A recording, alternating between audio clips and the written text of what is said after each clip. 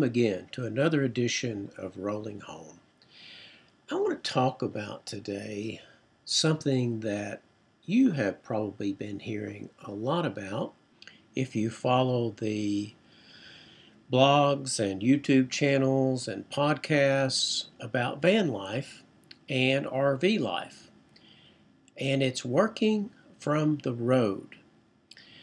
Well, one of the big factors in the purchase of our Class B RV, we have a 2019 Winnebago Travato camper van, was the ability to use it to work remotely, because my wife and I are fortunate enough, we both have jobs where we can get away from time to time, but we can't completely not fulfill assignments and do some work that has to be done while we're traveling. So it's essential that we have a good platform for working from the road. And one of the things that sold me on the Travato was the setup.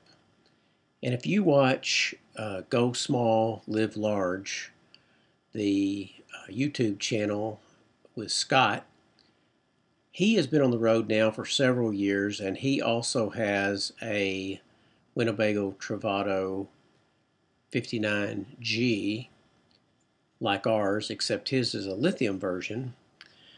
But he talks about how there are three distinct living areas in the Travato. And when he first said that, I was thinking, no, I'm not sure I agree with that. But the longer we've had it and the more we've used it, we have actually learned to embrace that philosophy, and it really is true. There are three distinct living areas in the small camper van. And of course, one is the sleeping area, the bedroom area, and one is the galley, which includes the kitchen area where you cook, and there's some storage in there, the refrigerator and all those sort of things. And then there's the area that includes a small dinette and the captain's chairs or swivel chairs, whatever you want to call them, that swing around and create a fairly large, for a camper van, large dining area. But at the same time, it's an area that is very conducive to working from the road. It's rare that my wife and I are both involved in a project where we have to sit at the dinette and utilize it as a desk, and we're both working at it. It's kind of rare, but it is possible that you do that. You could use the bench seat with the dinette, which is kind of directly under the TV area, or you can use either of the two front swivel captain's chairs as also a area to work from. So I guess actually three people could work. It's only dependent on the amount of table space and the size of the computers that you're using. But we have found that to be very conducive as we travel. And it's very freeing. I was in another state recently for a memorial service. I actually did a podcast on this. It was Laurel, Mississippi, where a friend of mine passed away, and we were there for his memorial service. But it was kind of an unexpected trip, and it was made much better by the fact that I was able to do some work from the road, which meant that I didn't have to cancel a Zoom call, and I had a couple of other assignments that I had to get done, and it was very conducive to utilize the setup that I'm talking about to continue to do my work while I was traveling. And this has happened on several instances. We made a trip after that where I was on deadline for a couple of assignments, and I was able to use the space in the um, camper van to complete assignments, and it just works very well for that. Now, the thing about the camper van that you've heard me talk about before is the fact that we don't do a lot of RV parks. We boondock a lot. We depend on our solar panels to generate electricity that is used to power things like a laptop computer, an iPad, and all the different devices. And of course, in the summer months, mostly in the spring and mostly in the fall, that's really not a problem. But this one trip that we took recently, we were we actually were able to hook up. We were able to mooch dock, I guess, in a driveway one night. But then on the second night we were there, we ended up on a church parking lot without any hookups at all. Well, fortunately, the batteries, we have two AMG batteries that are built into the van.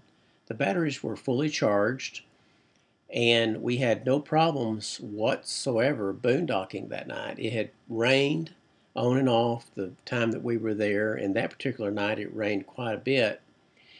But as I mentioned in a previous podcast, I also have constructed a power box, I guess for lack of a better word, power box. And in that power box, I have another AGM battery that I have equipped with a 750 watt inverter. And on this particular trip, we were able to run a lot of the stuff that we normally would have run on our two onboard batteries using that power box. And we got through the night with no problem. We were running the heat, which does take onboard electricity, but then we were wanting to run other things that need, and we were also running our refrigerator, of course. So that was all taking onboard electricity. So we were able to, rather than run the TV, charge our devices, I ran the coffee pot, the Keurig, the morning after, all on this 750 watt power box that I built. So it really helps supplement the onboard batteries that we have, and we got through that with flying colors. And of course, the next day we were driving, so I was able to recharge the onboard batteries, as well as I also have a way to hook up the power box, and it was charged as well. So we happened to go ahead and go home on that trip, so I didn't need it other than that. But we would have been fully charged for another night of boondocking, ready to do whatever we needed to do, work from the road, or just watch our TV and have some entertainment, that sort of thing.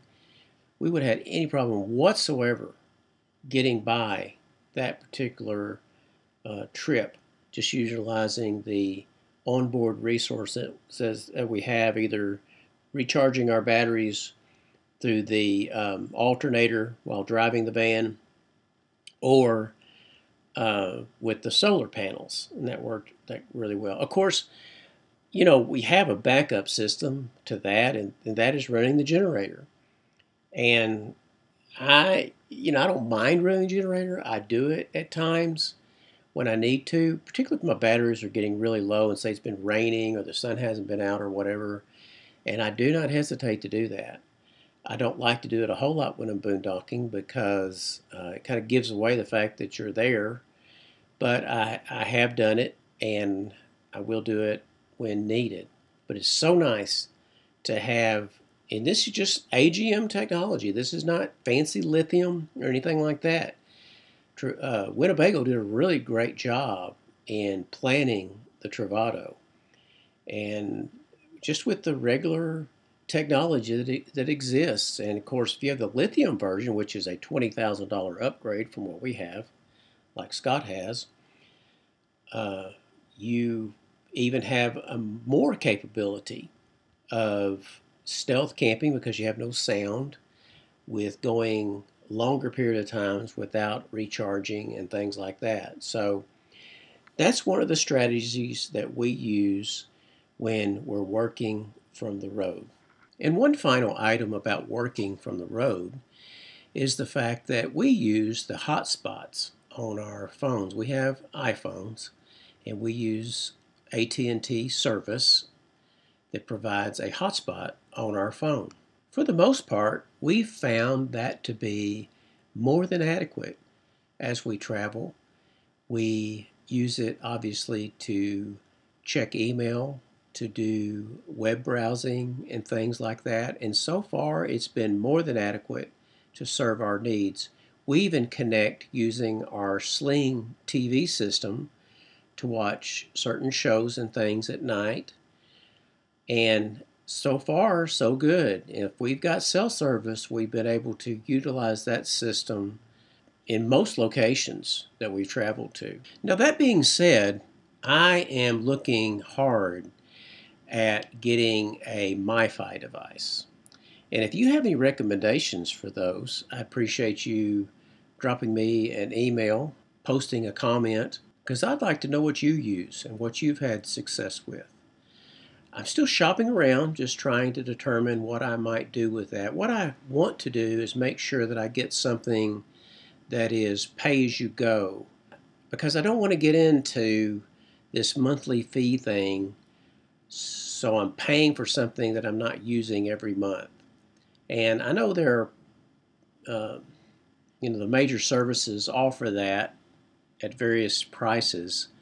I've looked at something recently, which is through AT&T, and of course, Walmart offers their different plans as well, and which is kind of good because there's Walmart everywhere.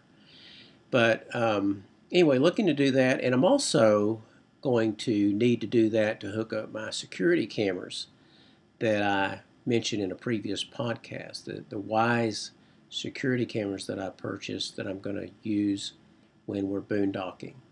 Well, that's all I have for you today. I just wanted to talk a little bit about working from the road and how I make it work for us. And we have been very happy with being able to do what we need to do while we're out having fun, exploring, and traveling. Well, I appreciate if you follow this podcast, subscribe, like it, whatever your podcast services allow you to do. And as I always say, remember, home is where you park it. See you again soon on another edition of Rolling Home.